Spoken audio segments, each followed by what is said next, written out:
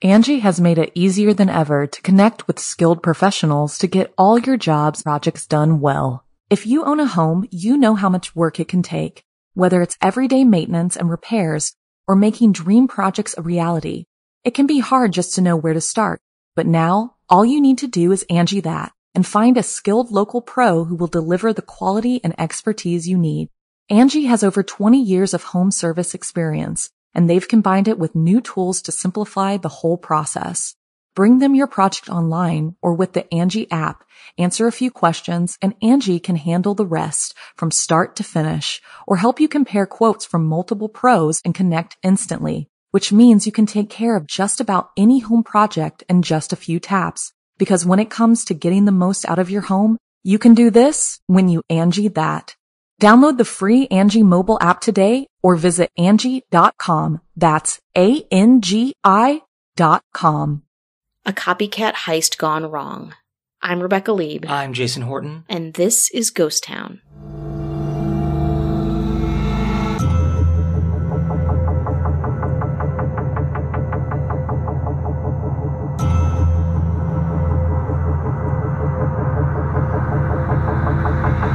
The story of D.B. Cooper is got to be history's most notorious unsolved crime and mystery. I mean, it has to be so up cool. there on the list. It's so cool. Because it's theoretically successful as far as anyone knows. Well, it's successful in that he got money and he left the plane. Like, what more do you need, I guess, in success in that, like, he's never been found. The money has really, there's some bills that were recovered, I believe, but not all, not even close to all of them. The rumors surrounding him and his whereabouts, even his gender, it's like, yeah. It's all a mystery, and I think that's what makes it so special as far as like mysterious, because it's a true crime, but not in the sense that nobody was murdered. Yeah, but also there's the sexy parts of it where it's like, you know, the plane and like keeping the stewardess there and all the money and also obviously the iconic drawing of his face, like all of that lends such a fun air of mystery to it. And you're right, no one died. I mean, maybe D.B. Cooper did. Who knows if he... I'm going to pretend like he I'm going to assume that he's at least is or was alive and well. Yeah. Listen, if you did all that and you got away with it, you deserve it. Keep the money. Agreed. And call into us. With that, you have copycats. Mm-hmm. Copycats aren't always as successful as the people that they see that they're like, wow, this person did it and seemingly got away with it. Mm-hmm. You know, if D.B. Cooper was like caught, they might be like, I don't know if I'm going to copycat this. In 1980, specifically, Glenn K. Tripp, he was one of those copycats. He attempted to follow in D.B. Cooper's footsteps at the Seattle airport and hijack a Boeing 727 Northwest Flight 608 headed to Portland. It's a short flight. Again, like D.B. Cooper, one and done. But I also have empathy for this person because, yeah, I would do it. If you see someone and you kind of have like, you know, conspiratorial delusions, you'd be like, that worked. Let's do it. It's like prison escapes, like Alcatraz, like escaping from Alcatraz. There's people that escape from Alcatraz. You don't know what happened to. Yeah, but they did it. They did it. You know, some people say they probably drowned. I choose to say they're hanging out with D.B. Cooper and they got a timeshare in Boca. The Rattan. Yeah. Glenn K. Tripp, he claimed to have a bomb and his demands were $100,000 and 2 parachutes. Mm-hmm. And according to Check6.com, it's easy to feel sorry for these guys, said Marsha Roberts, who was a flight attendant aboard the hijacked plane. She says the boy, who was 17, was telling us how bad his life had been, how nothing had ever gone right for him. Mm-hmm. The stewardess slipped 3 Valiums into his drink. Whoa. And the plane never actually took off. Listen. That's amazing. Oh my God. Yeah, I don't know why this isn't a movie or at least a short segment. film. Yeah, just give me a little bit. Because that's like, whoa, we're not even going to take off.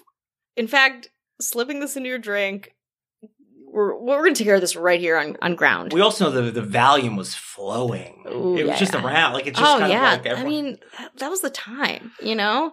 If you weren't on Valium, you were like, it's like, chill out. You know, the ashtrays were right in the armrest, too. Oh, hell yeah. One of the most terrified I've ever been was that my brother, who has a pilot's license, took me up into Cessna, and there was an ashtray in the plane's door.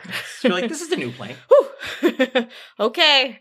So after 10 hours, and obviously the Valium kicking in, he changed his demands. Oh. He released all 52 passengers. Now, his demands? 3 cheeseburgers and to be driven from the airport in a rental car by the 2 pilots that remained with him. But like a sweet rental car. And cheeseburgers, he's like, let me tell you something. Uh-huh. Extra pickle, don't skip. Please, medium rare, do not fuck with me. Sesame seed bun. Yeah. That's me. So that's my hijacking. 10 hours on Valium, you might go from... 3 I also want to say that it was 3 Valiums. 3 Valium right? and 3 cheeseburgers. The ratio to Valium to cheeseburger is very impressive. 1-to-1. Very impressive. The FBI negotiator, Ron Boehner, he said the cheeseburgers would take a while. Why? Seattle has a no cheeseburger rule like that. Tripp it's a different time. had responded, forget the cheeseburgers. You said before you get the plane, and you didn't. So you'd better get the car.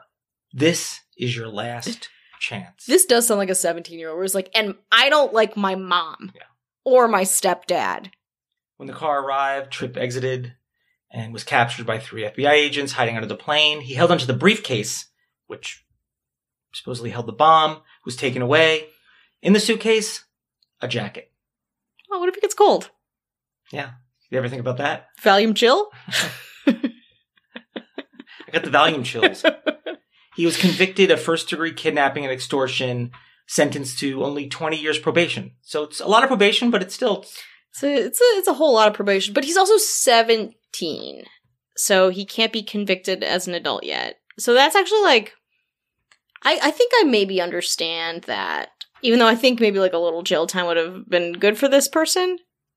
I think it definitely would have, because he comes back for more. Oh, no. Oh, yeah. Why am I so lenient on these people? No, this is he comes back for two. more cheeseburgers.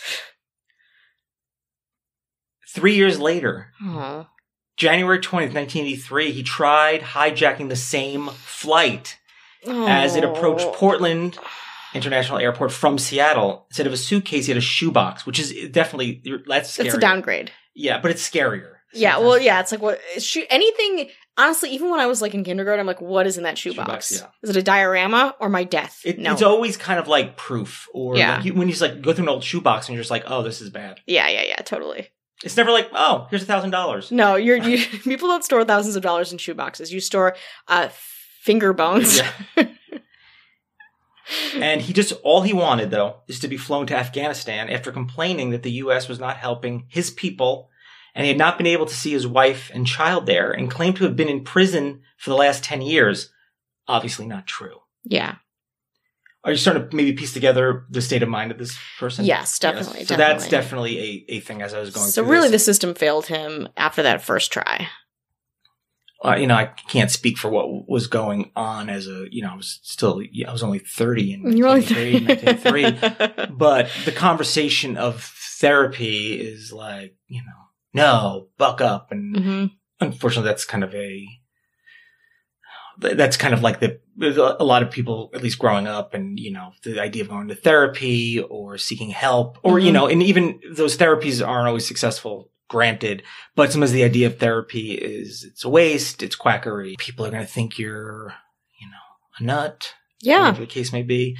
So it might have come in handy. Who's to say? What's going to make people think that you're an even bigger nut is hijacking a plane twice. And saying, hey, listen, I need to see my family they're in Afghanistan. I have the shoebox to prove it. At 4:30 p.m. after a 3-hour standoff, he agreed to unload half of the 35 passengers, which I gather is he wasn't looking to hurt anybody. I don't know what which is kind of a redeeming quality of this story. I don't know what the end goal would be if things went differently, if he succeeded. What was the next move? I don't know. That's not really super clear. But he exited the plane via the exit ramp. 2 FBI agents were standing on top of each other's shoulders. They climbed through the cockpit window. And according to a July 1983 article from the New York Times, at that time, the captain allowed for the security door to the cabin to be opened.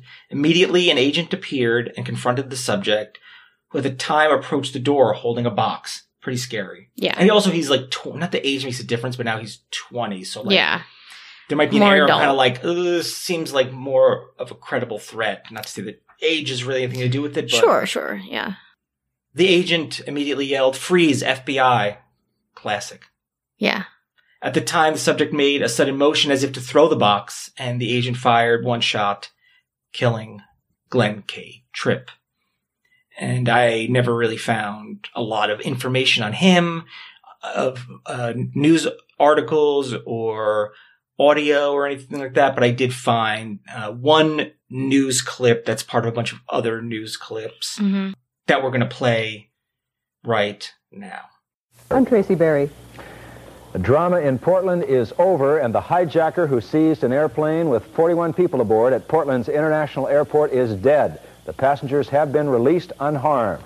Authorities now say that the man, whom they still have not identified, hijacked the Boeing 727 shortly before 2 o'clock this afternoon as it descended to Portland's airport. The hijacker claimed to have a bomb inside a shoebox and was demanding that the pilot fly that plane to Afghanistan. Well, for 2.5 hours, the plane sat on a remote runway of the airport with FBI agents negotiating from outside the plane. Then, around 4:30 this afternoon, federal agents stormed that plane and shot the hijacker to death in that takeover. Once again, the hijacking ordeal at Portland's International Airport is over. The hijacker is dead. No passengers or crew have been injured.